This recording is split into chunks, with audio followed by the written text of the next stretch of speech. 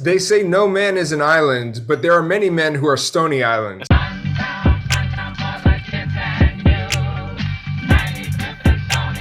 Stony Island Audio. And now, it's time for the Dad Bod Rap Pod with your hosts, Damone Carter, David Ma, and Nate LeBlanc. Three underground rap nerds walked into a bar. An argument ensued about who the GOATs are. The seed was a thought that would turn into a pod. Now fans worldwide say, not a bad job, the ad hoc gab squad who chronicles the vanguard of hip-hop at large. Rap taste slacked off, don't need to be mad, dog. Look no further, it's the Dad Bod Rap Pod.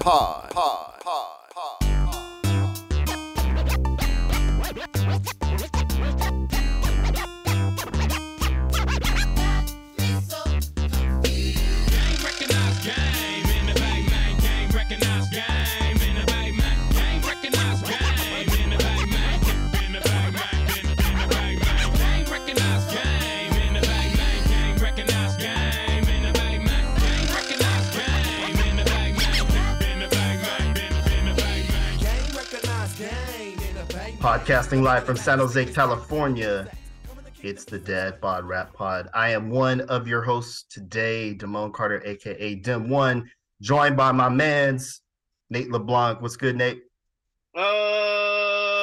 What's good? I'm in a good mood. I noticed. I had It's fun strange. doing the interview that we did. I had a nice weekend.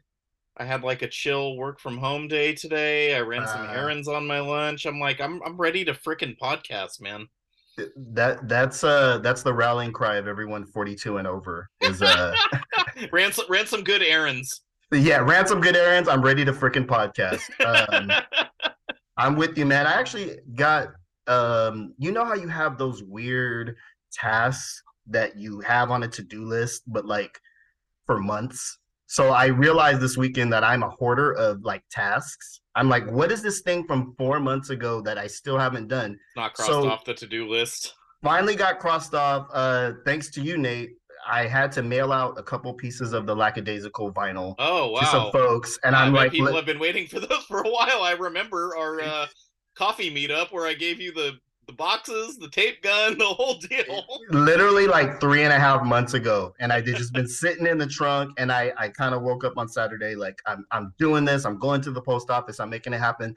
So I hit the post office with the vinyl, box it up, as you said, ask for media mail, as you said. So thank you for all your sage advice. Nice. And then I whip out the tape gun that you gave me. And all of a sudden, you know, the fucking line of the post office is mad long on a Saturday. Uh-huh. So I start, I step to the side, like, tape up the box, and all of a sudden now everybody's like, hey, can I use the tape gun? Oh, hey, can I use the tape you're gun? That guy now. Now I'm fucking tape gun guy. So the first dude is like African. I'm like, all right, it's hard for us in the world. Here's the tape. I'll give it. You know what I mean? Like, I feel you, solidarity. But then after that, everybody else was like, hey, can I use that? I'm like, after the third person, I'm like, nah, man, you got to buy the $4.99. I know. When you don't have it, it is awful. You have to buy the thing, keep the little UPC code in your front pocket, use the tape. Like they make it a mess. They should have tape for us. I mean, we pay taxes. You would think. It's fun. That's funny. I've had many post office misadventures over the years, but I'm glad you crossed that off. Big question for you. Would you like to get my passport situation sorted out if you're on this errands roll? Yeah, early 2024. I got you, bro. Like if we calendar it now, it can happen. This passport document thing has been sitting on a stack of 45s and zines for like no less than 6 months, dude. I love that it says, "Can I use this form?" and like. It's like, can I kick it? Nate's like, no, you can't. No, you can't. Apparently, you just choose not to. My wife works in a library where they have like a passport office. Like it's a little known thing that some libraries do. And so she took me as far as she could. But it's like one cannot get someone else a passport. That would be like rampant with fraud. You have to do it yourself. So for the first time in my adult life, my passport is lapsed, and I'm just sitting here not fixing it. Like I'm just killing myself, and we're making plans for stuff we want to do now that the world is back open. And I'm like, I really need to get on this, but I have that mental block. It's weird, right? Past procrastination. I'm just straight up not doing it. It's so weird. And then you do a task, you think about it for 6 months, and it takes you 27 minutes. Yep. It's so weird to me. So every now and then I will get like really stubborn, like I'm gonna do these things today.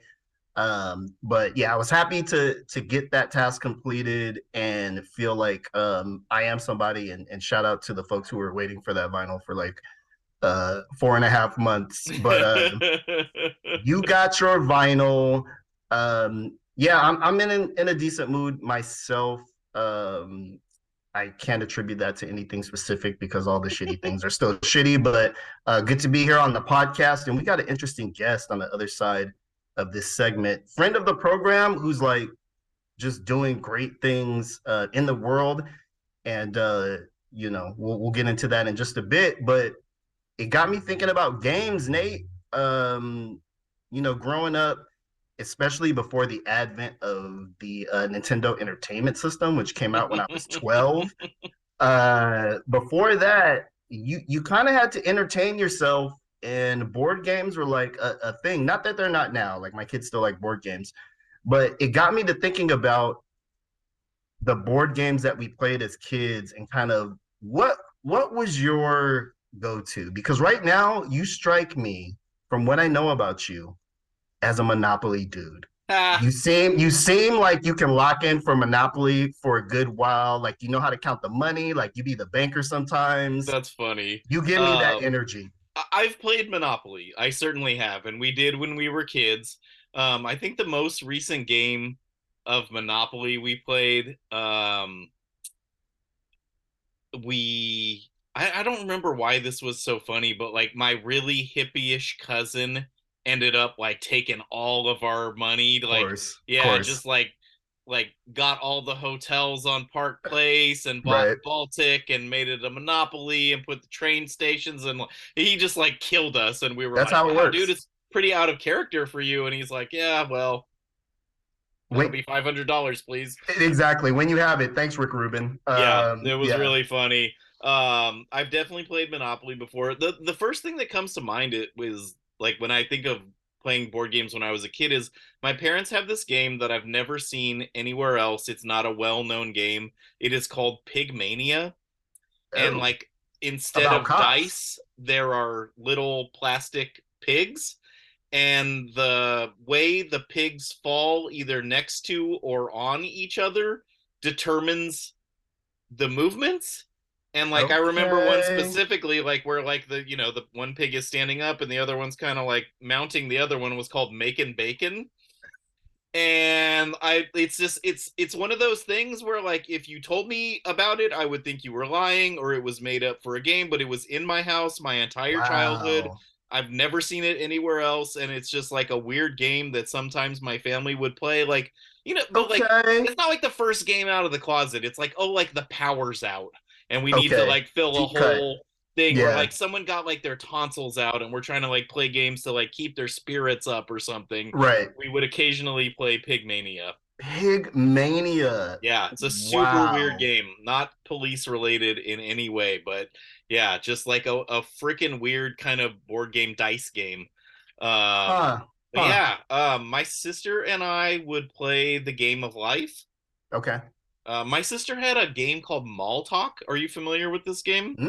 Mall, like M-A-L-L? Yeah, a mall-based game where you like go to the different shops, kind of. I don't really remember the rules. There was an electronic component where they would make like announcements over kind of like the mall PA about closing time and stuff. Wow. And you know, your normal Candyland shoots and ladders. Like I did play a fair amount of board games, and I didn't think of it until you said it, but kind of until I got my Nintendo. Yeah, Nintendo really changed the game in terms of how you entertained yourself as a young person. We just used to kill hours and hours with board games. I am a person, and this probably doesn't surprise you, anything that takes too many steps of strategy. I was just gonna say, you strike me as a person who has no time for this foolishness. No, Monopoly used to always suck the life out of me. I like a nice something wild like Sorry, where just shit's just happening. Sorry's a really fun game. Yeah, where shit's just happening. Play that now. Right? Like you're going back 10 spaces. I used to fuck with that pretty tough. Connect 4, which I recently got. I got a set of Connect 4, and then I realized that when you lose at Connect 4 as an adult, you feel like the stupidest person in the world. Like, I literally pulled it out once. My middle child, who was a genius, beat me like 7 times in a row, and I'm like, good. Yeah, I'm like, okay, so we won't be playing yours now. Yeah, exactly. Why don't you go play your little friends? Yeah, you goddamn math whizzes. If it was available, some Hungry Hippos was. I've definitely played that. That's a fun one. That's a there's a chaos to that. Yeah, it's not Pigmania, but it's on the spectrum. Are. Yeah. So Did you play cards? That didn't come until high school. Yeah. I think. Did you play 13? You grew up in San Jose. I did. I had a 13 phase. I don't quite remember it how to play, but I did have a 13 phase. If we're ever in a place where there's 4 people, I'll play with you. I'll teach you again. And you have to. 13 cannot be explained, and it also goes by tons of different names. 13 is the Vietnamese American name for it. There are many different names for this thing, but basically you deal out the deck. You have to play with 4 people. You can play with less people. It's really hard though. It works perfectly for 4 people, 2 couples usually when we play. And it just depends on where you went to high school, what the rules are, where you the house rules bombs, like what kind of things are, suits and different things of strategy. And I've whiled away many a summer playing 13. I still think that's a really fun card game, and it's not one of the classic ones of like Rummy or Pinochle or something. It's like kind of new school. And it's like it's oral tradition. You know what I mean? Absolutely. No, there was a steady contingent of Vietnamese American cats in a squat in our quad that would play that shit every day. A little bit of the card games, but again, once you get too far down the strategy pipeline, I'm an instinctive player. I need things that just that just kind of happen. Were you ever a checkers person? Yeah, my sister and I would play checkers, and I actually do know how the pieces move in chess, but I had a similar experience to you. One of the girls I was, not like there were a ton of them. A girl I dated in college, I taught her how to play, and then in the next game she beat me. And then that was it. Like, grand opening, grand closing. Yeah, and I'm done with chess for life. Yeah. Did you try to do like the creepy reach over? Like, this is how the knight moves. You're like over her shoulder. What you want to do is stop playing so well. You're hurting my feelings. What about Uno? Played a fair deal of Uno. Sometimes a little too chaotic. I think as time went on, I think they invented like newer cards, and the newer versions of Uno to me are just, it's insane. I'm like, why do I have 72 cards in my hand right now? It doesn't. Because you're not playing well. It's like reverse, pick up everyone's cards in your zip code. Like, what the fuck is this? Like, get out of here. That can be a lot of fun. It's funny, dude. Like, people used to want to play games when we were like drunken reprobates, and I was always like, we don't need to play games. Let's talk. Let's just talk. I was like, Mr. A good conversation is more enriching than a game. And now that I don't drink anymore and I don't even really hang out with people that much anymore, like a game is a perfectly fine way to like center the hang and give some structure to it. And then like in between games, you get up, you go outside, you smoke, you know what I'm saying? I used to think games were totally like filler, and now I'm like, no, it's good to have a little structure to the hang. Well, like everything in our childhood, it's just kind of been extended out. And like for some folks, this is what I learned hanging out with the 30s and the 20-year-olds, like it's part of nightlife to go to a place and like play board games. And I remember originally thinking like, this seems like the dorkiest shit of all time. But then I'm like, I used to sit around and just watch bad rappers, you know what I mean, on a Wednesday night. Like actually Settlers of Catan can't be that bad. Totally. So it's kind of like board games have had a resurgence amongst, the grown-up kids of today as kind of an adult hang thing. You're right, and it gives you, especially for introverts, it gives you kind of something to do while you're in the party setting. So I understand the appeal. I think the game for me that really kind of encapsulated strategy and fucking guile that I loved, and also it's kind of ridiculous when you play with the right people, is dominoes.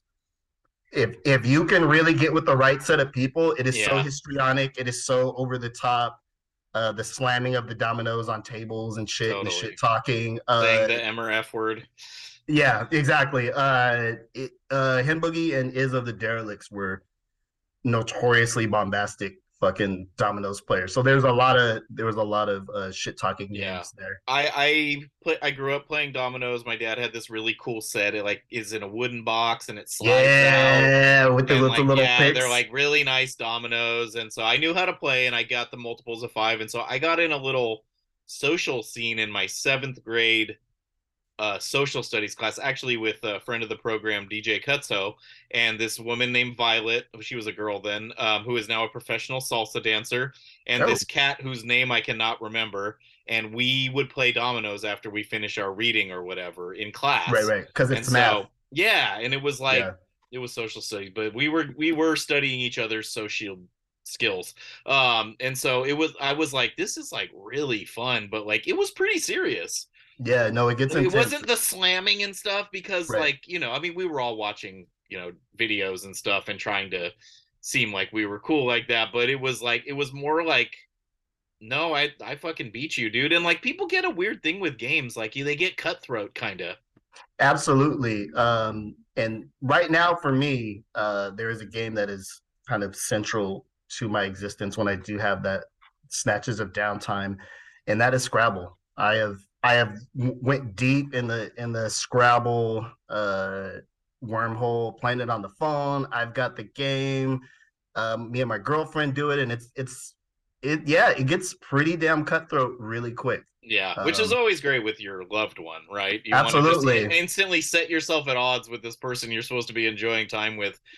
My thing with Scrabble, and like my wife had to diagnose this in me. Like we've played a fair amount as well. We have a travel version, we have a home version, we have the kind that spins around. Like we have a couple different levels of Scrabble.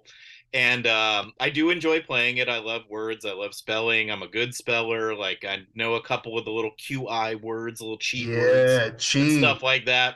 But I was like, why do you keep beating me after a while when we were like dating? And she was like, you keep trying to make the most interesting word. You're not playing the game properly. It's like I'm trying to spell like quintessential with my fucking tiles, and she's spelling like XOV, which is somehow a word magically, which and like beating me because that's like a triple word score, and it doesn't even matter that it's not a word people would use in parlance. It's like that's how you play the game. And so I've tried to not do that, but I'm like just hoarding all my vowels to spell out like bureaucratic or whatever. You know what I mean? It's like I want to make a cool word. Authenticity. No. It's about studying the 2-letter and 3-letter words because that to me is it's not that fun. It's just like it does feel a little like cheating. I understand that it's not technically cheating. I love that when you drop it on folks and then they're like, "What word is that?" And it's like the word that's getting me 45 points. Totally. Yeah. I have a beef with this, which I'm sure you're familiar with the term quid pro quo. Okay, so I think quo is a word. But it's not a Scrabble word. It's not the Scrabble word. And I'm like, then that fucking thing has no meaning. Well, quid is a word in British. Quid. Pro is obviously a word. That's what we are at podcasting. And quo is not a word. It's so weird because like CSI, like in Spanish, is a word. Ja of like German saying yes, JA is a word. Not of Rastafari fame. Ooh, maybe, and that would be a nice one, JNH. But and we know that you come here for Scrabble strategies. There's actually 2 songs that have come out recently referencing Scrabble. I think Boldy James has a song called I think it's just called Scrabble. It's on the Nicholas Craven record he did, and then Fatboy Sharif and Elucid have a new song referencing Scrabble. So it's in the ether. Open Mike Eagle's shirt has Scrabble on it. I would like to challenge him in this game at some point. But I'm just trying to get my weight up. From what I understand, do not fuck with him in Connect 4, especially given the story you just told me. He's like internationally known as a Connect 4 killer, and you cannot beat a literal child. So don't step to him on that one. No, I'm not trying to. He has a line on the new record where he's like, you got a 4D chessboard, but lose at Connect 4. Ouch! God damn it. Shout out to Open Mike Eagle, the Stony Island patron. Yeah, and this is kind of a Stony Island episode. We've got a guest. It's not all just fun and games, is it? It's fun games and penguins, apparently. Our next guest, Sean Kantrowitz. You might know him from the Questions hip hop trivia game, which was in person, online, and now has morphed into an actual board game, something that he's been working on for quite a while, and it's finally here. Penguin Random House is putting it out. It's real official. Nate, you have the game because Nate is very stealthy in that all the promos somehow go to his house.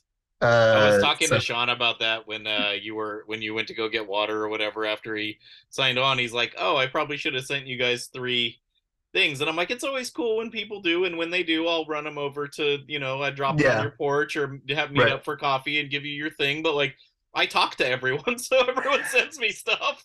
It's not like it's for free. It's like this is a lot of DMs and emails lead to these transactions. Yeah, our dad bought a mailing address is Nate's, but yeah, you were able to get an advanced copy of the game.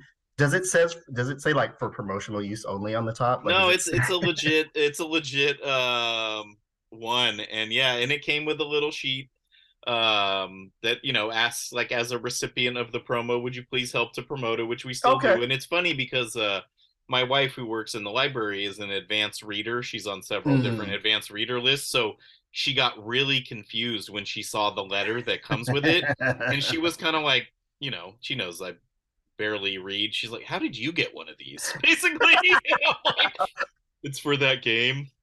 You know how I'm like a real big hip hop nerd?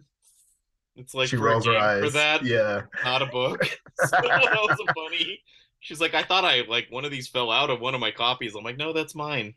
So it was pretty funny. No, I am super stoked about this. It was great to receive it as mail. It's something I've been talking about with Sean for a long time. It's very inspiring. The tale that you're about to hear about how he came up with it and pitched it and what the initial idea was and what it ended up being. And it's just so cool. Sean is so talented at so many different things, as well as just a really awesome dude. So he's just someone we're really rooting for, and someone we're aligned with on many different levels. And I'm just a big fan of what he does in the podcasting sphere, musically, and the trivia stuff, which is funny because like we don't do a lot of trivia based content. Like we're like the Nuanced Conversation pod, right? Because like, we suck at trivia. let's just be real. Like Sean has a real talent for the breaking apart of the granular pieces of hip hop and turning them into entertaining questions. Exactly. And if anybody saw our thing when we were on the Questions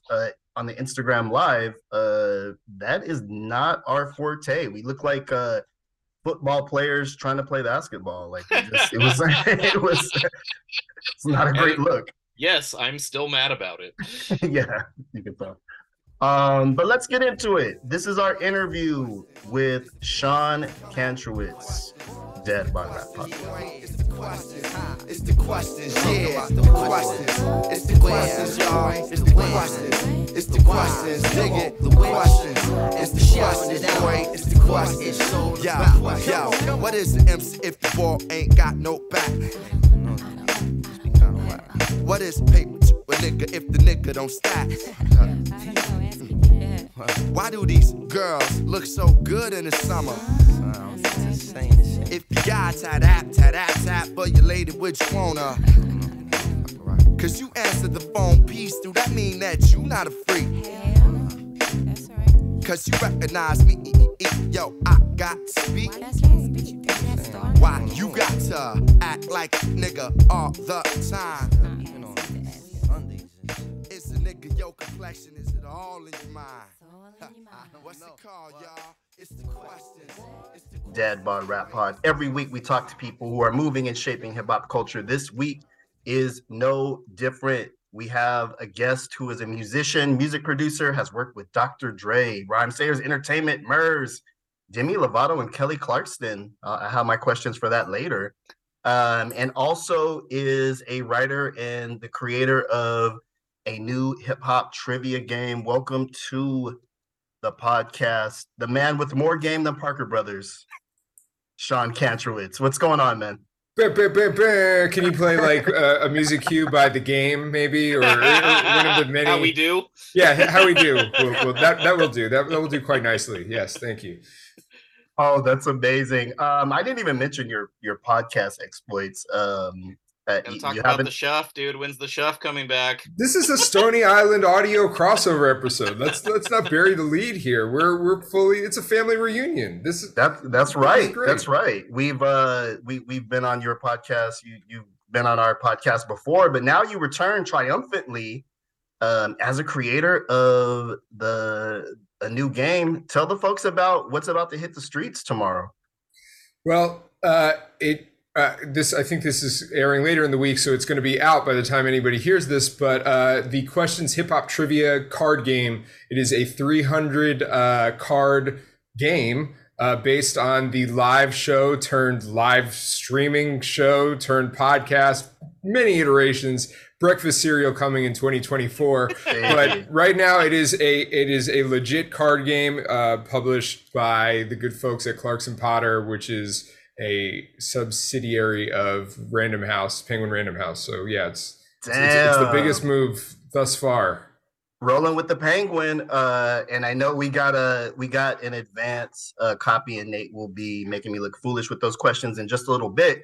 But where did this idea come from? From taking, you're a musician, you've been in the music and TV industry for a while. What made you turn this like game show direction? Like, when did that start? Yeah, so I feel like maybe we may have spoken about this when Steve Wonder and I were on the show. We'll say maybe 100 episodes ago. It's probably less than that. Probably somewhere 50, 60. I don't know. Check your feeds, folks listening at home.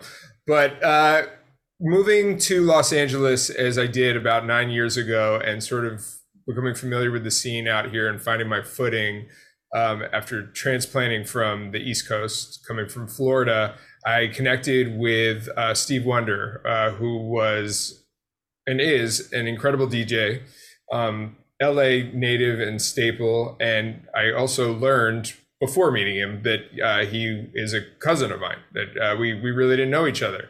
And I was looking to, connect with anybody, but let alone discovering I had a family member. I was like, oh, we should really do this. So, our friendship sort of blossomed there, and we both discovered that we are, hip hop heads, and we are very much, he's a little bit older than me, but have a certain aesthetic and a certain sort of taste towards music, and just sort of came up with the idea once at his place. It might have even been him, quite honestly, who was just like, hey, it would be cool if we did like a hip hop trivia show. And then we sort of started building on it more. Well, how could we do it in a way that differentiates itself from what people imagine when they go to a trivia night? Yeah, it's cool, getting the little number 2 pencil and the piece of paper.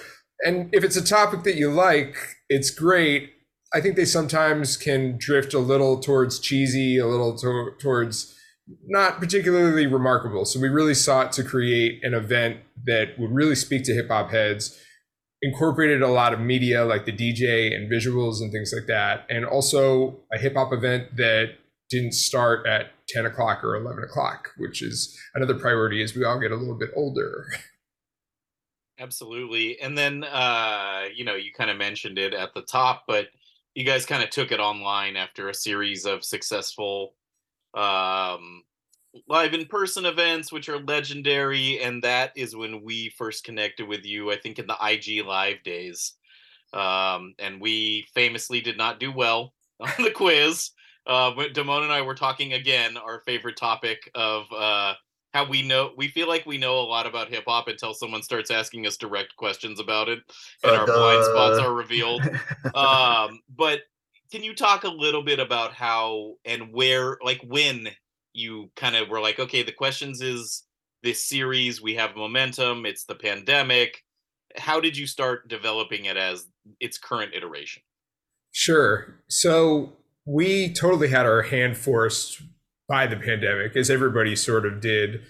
We were continuing to grow it as a live event. We were starting to, as the primary writer and the host of the thing, I definitely had my eyes on developing it perhaps for the screen, doing something for television. We had a very brief run on Be Real TV with Be Real from Cypress Hill. And we were looking to start to do more events out and about in the world. And we had our first out of California event booked in Brooklyn, March 20th of 2020. Obviously, we know that things took a turn. And so we very quickly pivoted to doing an IG live show. And it was the best thing that could have ever happened to us. We reached way more people. Everybody was stuck inside. So it was super easy to get folks to be on the show. And, we're now at, the week that this is publishing, I just published the 140th episode of the show. Wow. So things have been moving. But yeah, in terms of developing it into this, I got to give another shout out to a former guest of your show and a former guest of my show, Kathy Andely, who is super dope. She's the homie. She was actually one of the last people that I saw before the pandemic as well. Even crazier, I'm going to get a little name droppy here. I went to her birthday dinner, which was at a grow house / like cannabis themed restaurant. Neither her or I smoke, so it was also weird that we're there. I was sitting at the table for quite a while, meeting a bunch of people. I didn't know anybody there but Kathy. And I realized later, when I got home that night, that a woman that I'd been talking to for probably a solid 10 minutes at the night as we were shifting around was none other than the late great Gangsta Boo. She was at the event. Wow. And for whatever reason, like she didn't have that energy, and she was maybe like her appearance was a little bit different, so it just didn't register. And I'm maybe not like, I know Gangsta Boo's voice when I hear a rap, but like it just didn't read to me when I saw her. Yeah. But yeah, so anyway, long story short, Kathy is the homie, and I had approached her about another idea that I wanted to do. And I, sort of was like, hey, how do I turn this idea into a book? It was the Can't Knock the Shuffle podcast. I was saying, hey, I really am interested in self-publishing and making a book. How would you advise I do that? And she sort of entertained my idea and said, okay, well, first of all, here's the information, but A, why do you want to self-publish? And B, Can't Knock the Shuffle is cool, but you have this whole property that you've built with the questions. Why not turn that into a book? Yeah. And I said, okay, I suppose you raised some good points. So she sort of helped connect me and help me figure out how to make like a pitch. And obviously it went from being a book into a game. Makes more sense. I don't know. I clearly needed some guidance early on because I was like, this game should be a book. No, this game should be a game, Sean. So here we are. They get paid the big bucks. Yeah, exactly. That's a pretty crazy story. There are aspects of that I had not heard before. And if anyone wants to invite us to any Grow House dinners, that would also be welcome. Bay Area, please. We can't make the 6-hour drive back. After for the right amount of weed, we will though. So please hit the DMs. And RIP Gangsta Boo. That was a crazy turn that tale took.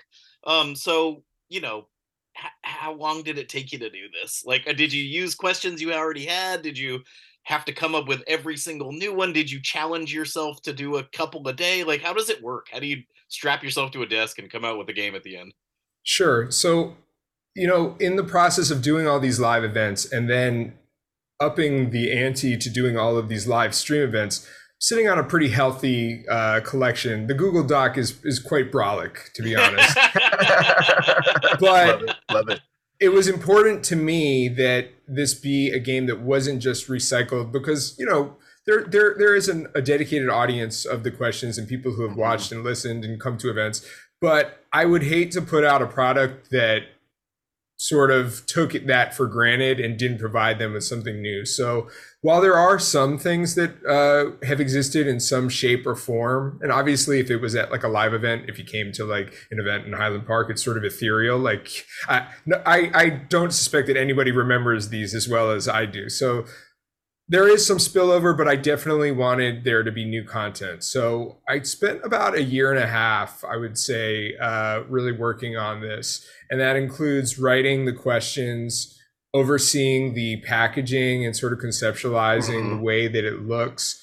And, the folks at Penguin Random House have been great. My editor, Portia, she has been amazing to work with. I never had any pushback on what needed to be in there, what didn't need to be. I certainly wanted it to be something that catered to a wider audience than the most, sport clinging, raucousy, basically people like me and you guys. Yeah, just attack me right now. But that was always a theme, even when we did the live events back in the day. Like, we knew who was coming, and we would have events that played to them. But then we would throw a Migos question in just to be like, hey, hip hop is a really broad spectrum, and all of this counts. And we're not here to tell anybody like this is important or this is not important. So the game really reflects that philosophy that we've always carried with the questions.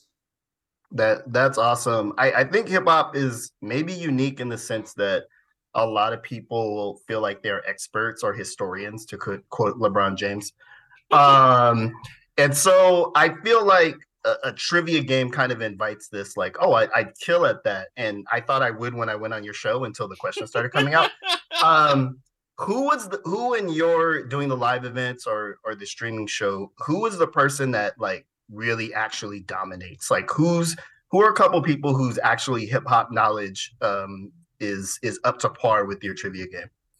So in doing the event before the pandemic, the live events, we were surprised to see some people show up, and we weren't surprised once they were there to see how well they did. And Mad Skills is a guy who just showed up. I think he saw us on some local LA calendar and rolled up, and it was surreal to be doing these games, and Mad Skills is in the final round and going toe to toe with, we'll say quote unquote civilians and really holding his own. And then at the end, he did a wrap up about it. He was like, and then I picked D, and it was not for me. It was incredible. It was incredible how he encapsulated the entire 2-hour experience into a 3-minute song. So that was great. Another friend in Stony Island, compadre Open Mike Eagle, started showing up. Yeah, I could see that. He knows a thing or two about hip hop. He knows something or two. And again, it would be like sort of fun and surreal that we were having these final rounds, and it would like on a lineup looking at like the finalists was like, graphic designer, DJ, bartender, indie rap critical darling, and like podcaster galore, Open Mike Eagle, and then like some girl who's just like killing it tonight on a Tuesday night. So yeah, that's funny. With the second I got the package, I wanted to play someone in the game, and I'm like, who am I gonna play? Exactly. You know what I mean? It's like I need to like my most committed hip hop heads in a room together to play with people who have like spent a lot of time studying. You know what I mean? Like playing a normal person would be no fun. I'd have to be you, right? I have to like be just reading the questions and being like giving little hints kind of, because just playing with a normal person. But I think you did a good job. I haven't read through every card yet. I'm going to memorize them all, so I will literally be unbeatable. Those are my goals for this year.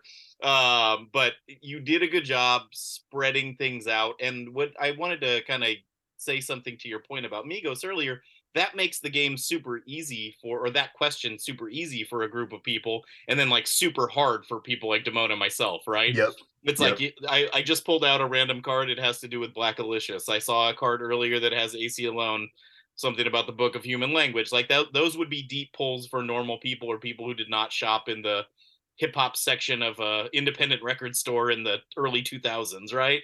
But it truly does seem like there's something for everyone, and I just wanted to give you a little space to talk about the packaging and the whole journey that went on. You mentioned it earlier, but like, how did you decide who to work with? And like, before you answer, I want to say like, it's so easy for like, especially a big company like that, to kind of like put the graffiti font and like kind of make it like we can all picture like the guys with the big shoes and like some like tropey hip hop stuff that might even sell better, but would not be truly reflective of the culture from your aesthetic point of view. So like, can you talk to us about how you went about that?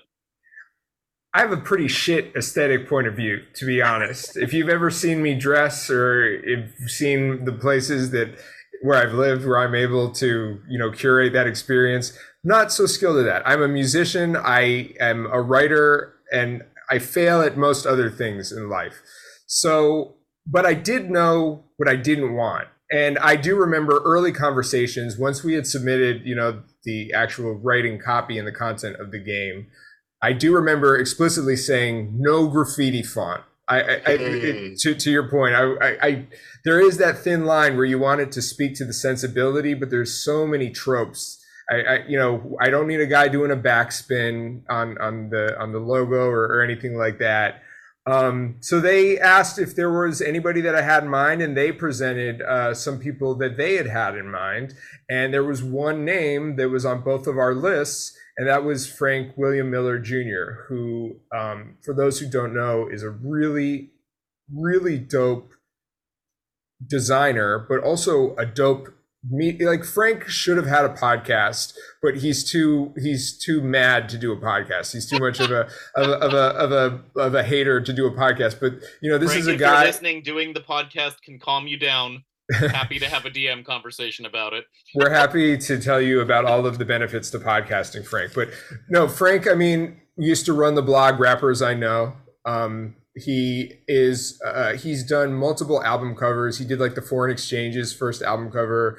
He has done the designs for some of Questlove's past few drum kits that he plays on the Tonight Show. He was involved in some of the branding for the Summer of Soul movie as well, like some of the theatrical posters. So I knew he would get it, and I knew he'd be easy to work with. And because he and I both sort of come from the ant farm that is OK Player, we've been talking to each other on the internet for many years. I knew that there was a shorthand that he would get, and he knocked it out of the park with the design. And there, I also want to shout out the other designers who did some of the category cards. There's Two Fly, Edgar Garcia, Jamar Cave, and then Frank also did two of those. And it was really fun just getting their submissions and figuring out how to make this all work.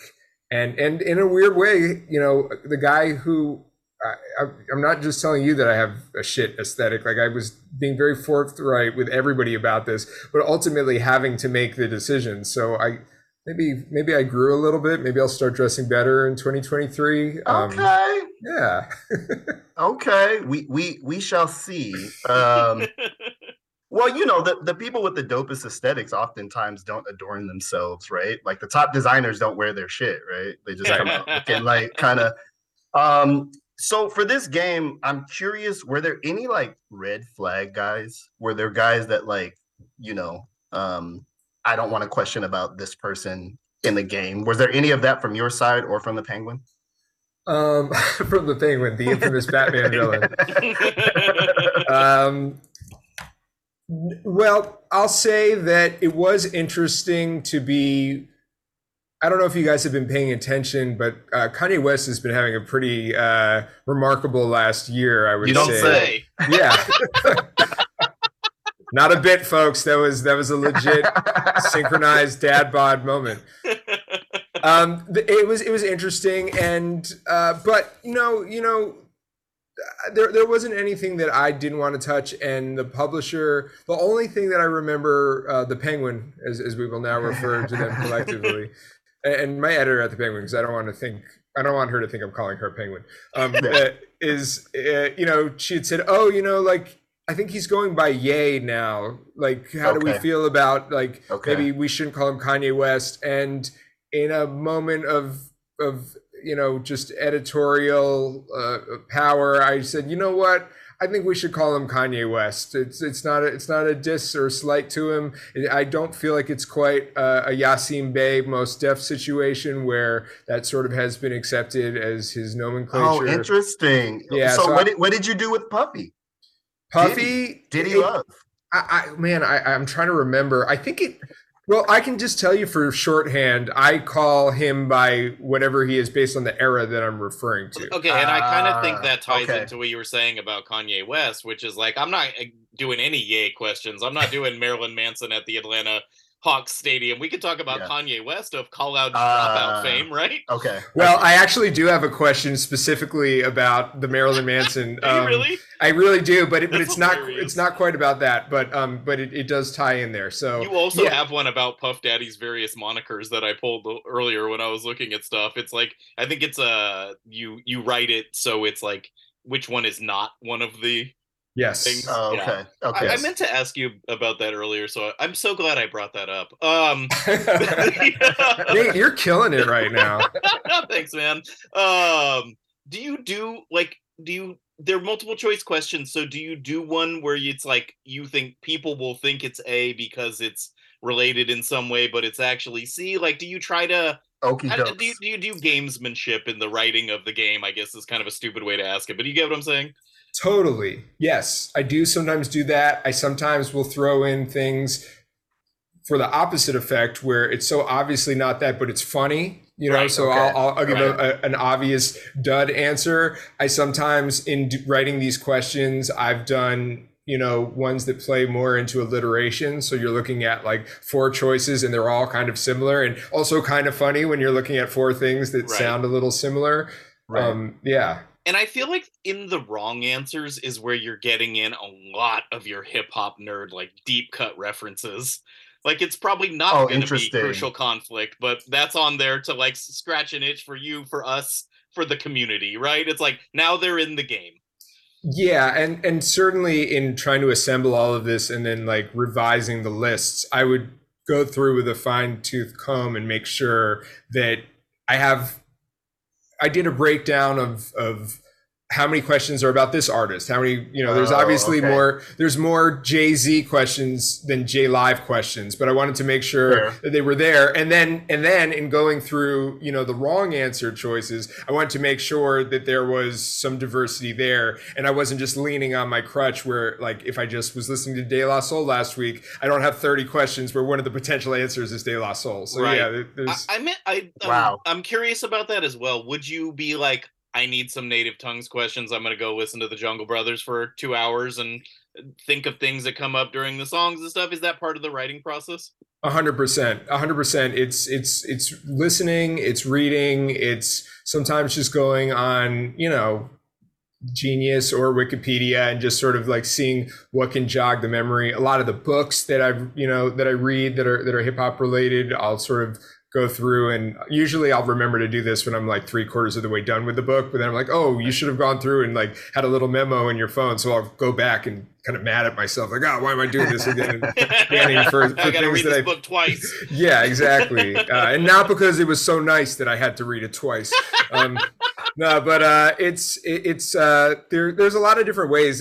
It's sort of this weird skill that I've developed over the years where I'm like, I've oddly become very good at writing trivia questions. I did not foresee this happening. Like, this was not. You are very good at writing trivia questions. These are a lot of fun. We cannot encourage people to click that order button enough. It is inexpensive. It is relatively petite. It will look good on your shelf. It's fun to play.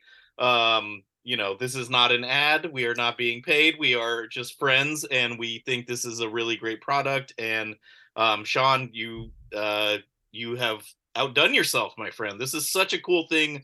I'm so happy for you. I'm so proud of you. Sir. I've been hearing about this for so long, and now it is on my desk in my little record room podcast studio, and I'm just so happy for you, man. Thank you so much. Yeah, it's really exciting. A lot, you know, happening this year for Hip Hop 50.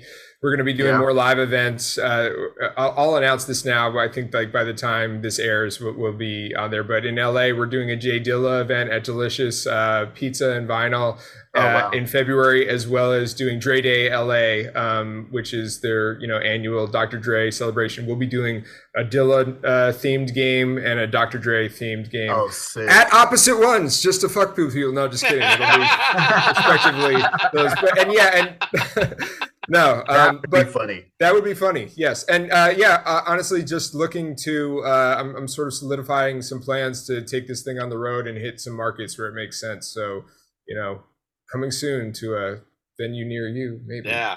That's fucking awesome, man. This is so cool. Always great to catch up with you, Sean. Best of luck in all your future endeavors. And don't forget about us when you reach the top of the rap game board game. Hey, rap game, board game, crack game. Let me just put that to rest. They say no man is an island, but there are many men who are Stony Islands, and we are on the same Stony Island together. So I just, you know, I'd be remiss to not say that I love your guys' show. I religiously listen to the show every week. I have chosen Nate to be like my human like dumping ground for comments. So like I'll be listening to the episode and texting Nate like in response to something that he said a week ago, and I'll be like, So like, yes, we had a funny one a couple of weeks ago where you're like, I wasn't answering right, or you were like, that's not what I'm talking about, and you're like, oh, you probably recorded this a couple of weeks ago, and I was like, would it surprise you that it was yesterday? And I also can't remember what was said on my own podcast,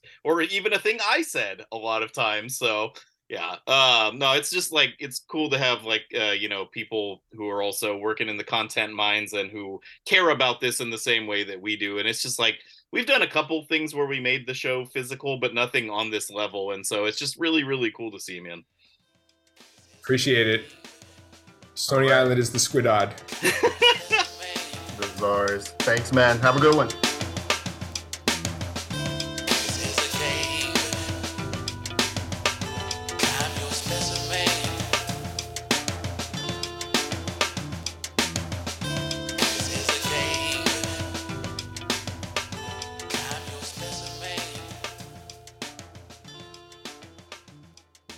All right, that was our conversation with the broski, Sean Kantrowitz. I'm just so glad he mentioned being on the show 100 or so episodes ago, which I think was right. And I was so like paralyzed by trying to pronounce his name. Over the course of getting to know him and meeting him a couple of times, like you got it locked now. Yeah, I can say Kantrowitz he now. He also mentioned the name of one of your name nemesis. Hey, but he didn't say it right. So it's not just me. He said Kathy Anandoli, and I was like, that's not right. I got lit up for that one. Yandoli. Shout out to Kathy, who was she was mentioned in something that was a big deal, and I like jumped up and told my girlfriend that she was on our podcast. I think it was something about women writers was on TV, and they're like, Kathy Andoli. I was like, she's been on our podcast. She is like the coolest person I could possibly imagine. She had just how she finds the time to do all of the cool things she's doing is totally mystifying to me. She's a great teacher. She's a great writer. She's got multiple hip hop books under her belt. She's like approaches the culture from such a reverential and cool angle. She's got Gangsta Boo at her birthday party. She doesn't even smoke weed. She's at the weed shop. She's just all over the place. And really helping. It was interesting to hear Sean talk about how she helped him shape this idea for the game. Yeah, super dope. And I had heard a version of that story before, but super dope to kind of get it out into podcast world. And like, it is a very corny phrase, but I think the older I get, the more it is a real thing people need to do is like follow your dreams, dude. And reach out. It's cool to be like people who are doing things that you want to do. Reach out. You might be surprised on who, reaches back and gives you some game, as it were. Totally. Shout out to Sean. Wish him all the success in the world with this project. I think it's always great in hip hop when you can be on the first wave of something. Totally. There was a game. There's been, I want to say, one or two other games. Somebody sent me their game maybe 2 years ago. Oh, I forgot about that. We never did a thing. It was not so much trivia based. It was almost kind of like a RPG hip hop type of game, and I'm just like, you would have to know a lot in order to play it. But interesting. I feel like gamification of things is a really great way to engage with people, and so to see him be on the front end of this, I think there's going to be a lot more. And I'm glad to see him on the front end of it with some real backing. So you know what I mean. It just doesn't get swallowed by some other larger entity puts out a cornier version of it. We talk about this in the interview, and I talk about it with people offline all the time. I'm like, I want you to be doing this because you understand hip hop in the way that I understand it, and I think like it accounts for message board culture and like suburbanness and not letting the canon only be defined by sales numbers and so-called conscious hip hop and how important a role that played, and kind of like the influence of college radio, the influence of like barnstorming tours, the influence of open mics, the influence of the independent 12-inch movement, and not just the general, the biggest 12 artists, most best-selling. It's like if another person does this game, all the questions are about Eminem, and that's fine. That's a game, but it's not the game I want to play or the game that represents the hip hop sensibility that I think is important. So absolutely, and Sean is a carrier of that. He's from a particular place in time and kind of has a great outlook. So I'm both excited and afraid to play this game. When I originally posed this, like, let's play the game on air, I thought Dave would be with us. Shout out to Dave. He's taking some other things that would spread out some of the gaps in my trivia knowledge. But I pulled a couple of questions for you, Damone. Okay. And I pulled some hard ones. Like there were a ton of gimmies. But let's just play there. I'm gonna ask the question. I'm gonna say A, B, C, D. Okay. Just you can respond with the letter or the name of the thing. Okay. And it says right here on the card, upside down, what it is. These are beautifully designed cards. They have a nice glossy stock, and the art on them is really awesome. Oh, that's cool. They're so cool. I think this is that's dope. Tremendous. I love the way this came out. Okay, first question. What stage name did Big Punisher use before settling on Big Pun? A, Lyrical Assassin. B, Punslinger, my nickname. C, Puerto Rico Fleekdo. D, Big Moondog. Oh.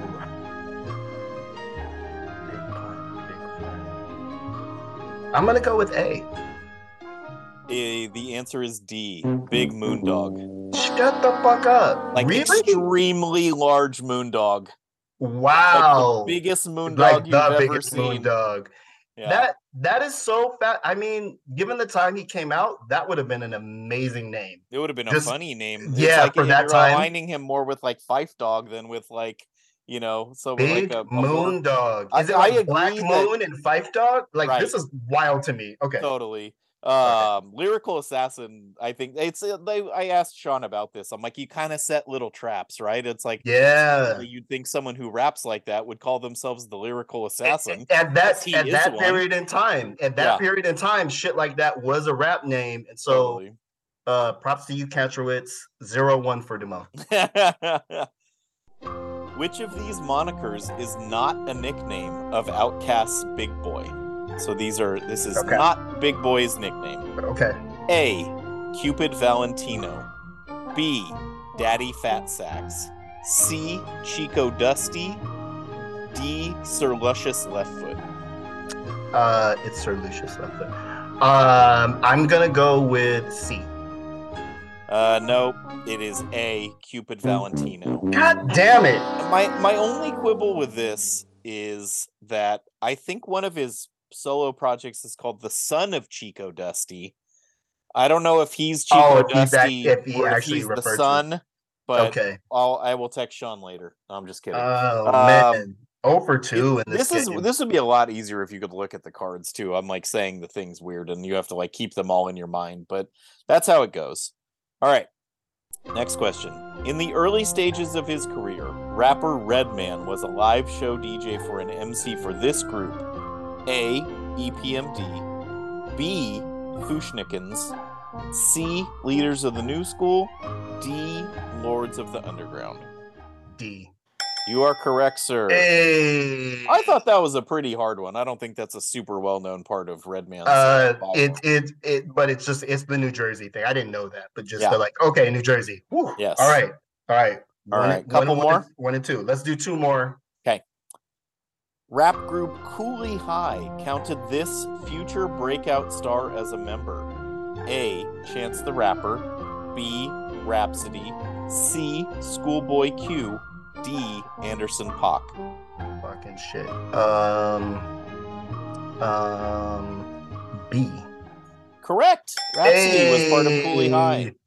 So I'm gonna say the only reason that I know that is I watched that dreadfully boring episode of that Netflix show about Rhapsody. Wonderful rapper. Yeah. Boring interview subject. So, and it's like that was a North Carolina thing, Cooley High, right? Like that was their college rap group. I think. That's right. That's right. And she's super dope. Looking forward to her new shit on Rock Nation. I can't wait for her new album. I thought her last 2 albums were brilliant. This is a fun one. and I know we've talked about this movie, and I know you've seen this movie a couple times. So last question. This is the kind of fun you guys can have at home if you order questions, hip hop trivia. We won't come with it. You don't get us, but you do get the questions. You live in San Jose and you want to battle. I mean, or we could set up a Zoom call. Okay. Which of these artists is not portrayed in the NWA biopic Straight Outta Compton? Okay. Who's not in Straight Outta Compton? Not in it. Okay. A. Snoop Dogg. B. Chuck D. C. Warren G. D. Nate Dogg. Kantruitz, you're an evil man. This is a very well-structured question because one would assume that Chuck D would be the outlier here and that it would be easily Chuck D, of course, was not depicted. But he might have been because that's like the era. Like there's probably some weird scene I'm not thinking of where it's just Chuck D. Snoop Dogg comes along a little bit later. I don't want you to ruin this, but he's played in the movie by Lakeith Stanfield.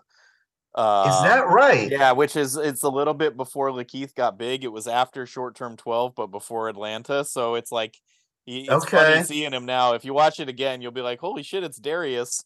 Oh, well, that's also a good casting because he definitely has that. He looks like he has the lanky. Yeah, he's lanky. Yeah, exactly. Bastard. Let's see. Sorry, my girlfriend will leave me, and most of our girlfriends would if Keith Stansfield walked in the room. I'm gonna go. Which one was Warren G? C is Warren G, and D is Nate Dogg. I'm gonna go with D. You're right. It's Nate Dogg, which is kind of surprising. I think it's just a little too late in the game, and you would think Nate Dogg would be in the background of a scene somewhere, but according to this, he's not. I don't understand where Warren G comes up either, but I just assumed as Dr. Dre's half brother, he would. Yeah, I think it's that. And Chuck D, there is a scene where Ice Cube is kind of going out to do America's Most Wanted. Oh, who plays Chuck D? I don't remember. Yeah. Is it Bokeem Woodbine? Because if it's Bokeem Woodbine, that would be amazing.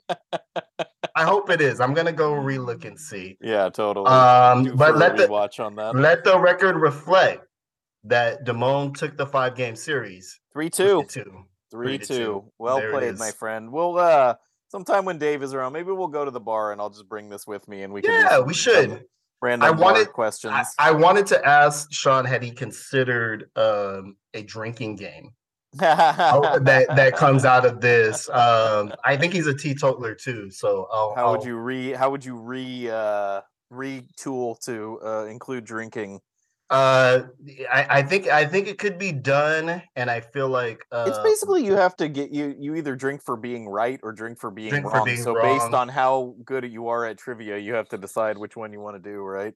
How shit-faced you want to be in which direction. But shout out. There's it comes with an instruction booklet, and there's a couple of different like ways to gamify the cards, and like there's suggested ways for if you have this many people, if you have that many people. It's a really cool set. You guys should all buy one. Definitely, and by the time you're hearing this, it will be out on the streets. And what I love about it, kind of to your earlier point, is that like Sean's actually a real person. Like this isn't, you know what I mean? This isn't some scheme from somebody who got an MBA and is trying to make a buck off of the culture. He is of it and in it, and we wish him the best, all the success. I'm obviously dominating at the game, so come see me now. But yeah, we appreciate you guys rocking with us on this episode. Of course, you can hit us up at Dadbod Rap Pod on Twitter, at Dadbod Rap Pod on Instagram. The best way to connect with us, Nate, is where? Patreon, aka the Page. That is our community of music nerds and enthusiasts and a couple of Damone's coworkers who are just really nice. And that's where we're talking about music. We have bonus segments, playlists, radio shows, discussion. The Patreon hears about pretty much everything we do first. They always know who the guests are that's coming up. Very occasionally we will ask them to submit questions or ideas. They get to participate in the end of year ranking of the year process, and just it's just like an awesome place to hang out. It's kind of like a troll-free music discussion zone. Yeah, that's the Patreon situation. $5 a month, $51 a year. You can pay more if you want. Yeah, you don't have to. You can. That never hurts. And just know, every time we do this, it kills me a little. I hate asking people for money, but running the Patreon is really fun. Everyone is super cool, super supportive. And you know, I like to think that there are fringe benefits beyond hearing about guests 2 days before everyone else. I think there's like connections being made, and if you guys need something from us or you want something from us, that's a really good way to get it in front of us and have us take it a little bit more seriously. And this is an unformed thought, but I have been thinking about this recently because I kind of cleared my email inboxes at the beginning of the year, and I'm like, it's so weird how a PR email is like the way that I'm least likely to enjoy a piece of music being sent absolutely. to me. Isn't it weird? Yeah. We should talk about this sometime. Like I have a lot of respect for the PR professionals in our inbox. I appreciate what you guys do. I have thought about dabbling in it myself.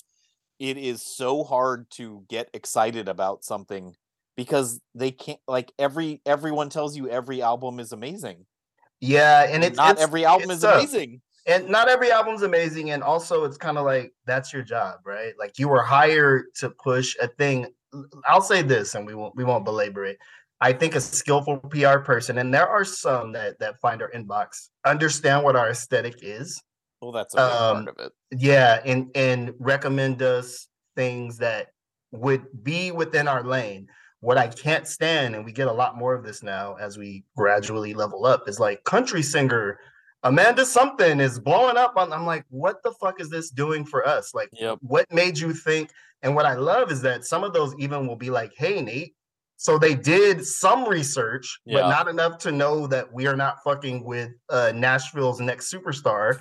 And it's just, I'm just baffled at how wide a net some of these PR motherfuckers cast. But there's some cool cats that show up regularly, ask respectfully, do not bombard us. It's like, hey, did you hear that? Did you hear the thing? It's like, if we hear it and we like it, we'll let you know. You know, we'll call you. It's just weird because like at one time in my life, it would literally have been a dream for people to send me all this cool music, but before anyone gets to hear it.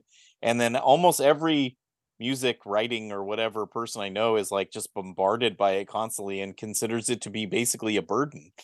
And well, the spigot is too wide like now. One of 40? Yeah, something like that. And I used to not even fuck with it at all, except that I realized it's a good source of music beds for the podcast sometimes. So I do I surf it a little bit more intently. But yeah, the spigot is too wide. In the days when somebody had to mail you something, in those PR days, not as many people were making music. It's very easy to make music. Rap has a very low bar. And honestly, there's a lot of decent cats. There's just a lot of like, I listen to things and I go, this is not bad. This is just decent, and I will never listen to it again. But it's decent. Like there's just a lot of guys who are like pretty good and they're trying to get their shit heard. So we try, y'all. But you know, just also know that like it can be soul sucking if you're too pushy about it. That's all. But anyway, join the Patreon. Exactly. Join the Patreon, and then we have to entertain it because you paid. Like I have to be like, okay, you know what, Nate? I was gonna ask you about this. At some point, when the community is robust enough, would you do like a Nate listens? Like, hey, I'll send Nate, you know, you can send Nate your record, and then Nate will be like, yeah, I kind of do already. I don't do it as a segment or anything, but if you know, if someone we know sends something, it's different. So you have to specifically ask for feedback.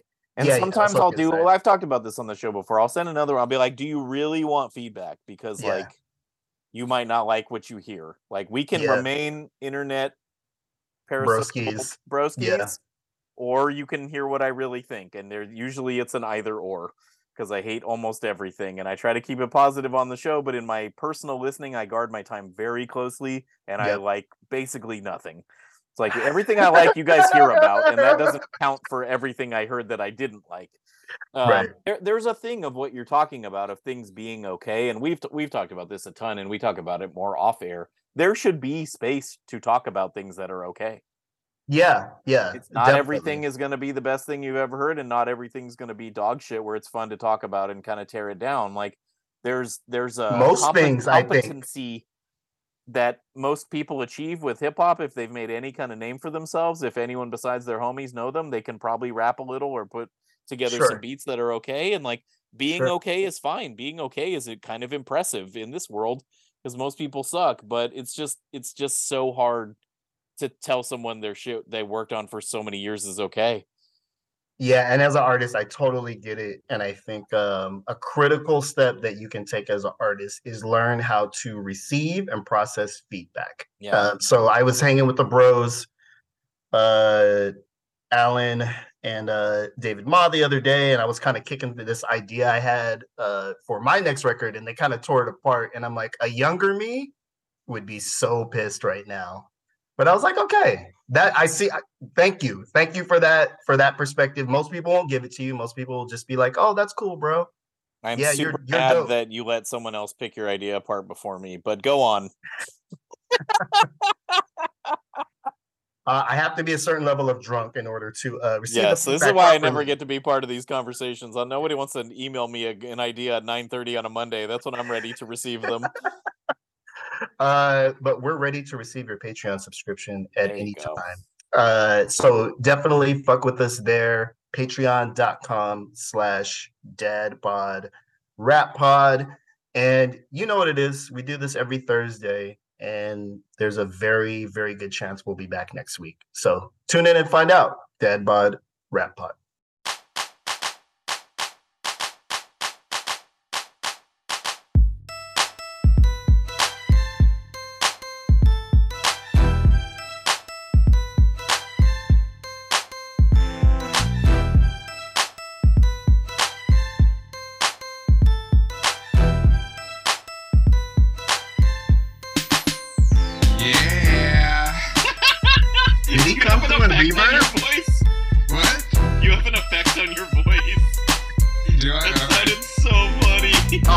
Hilarious.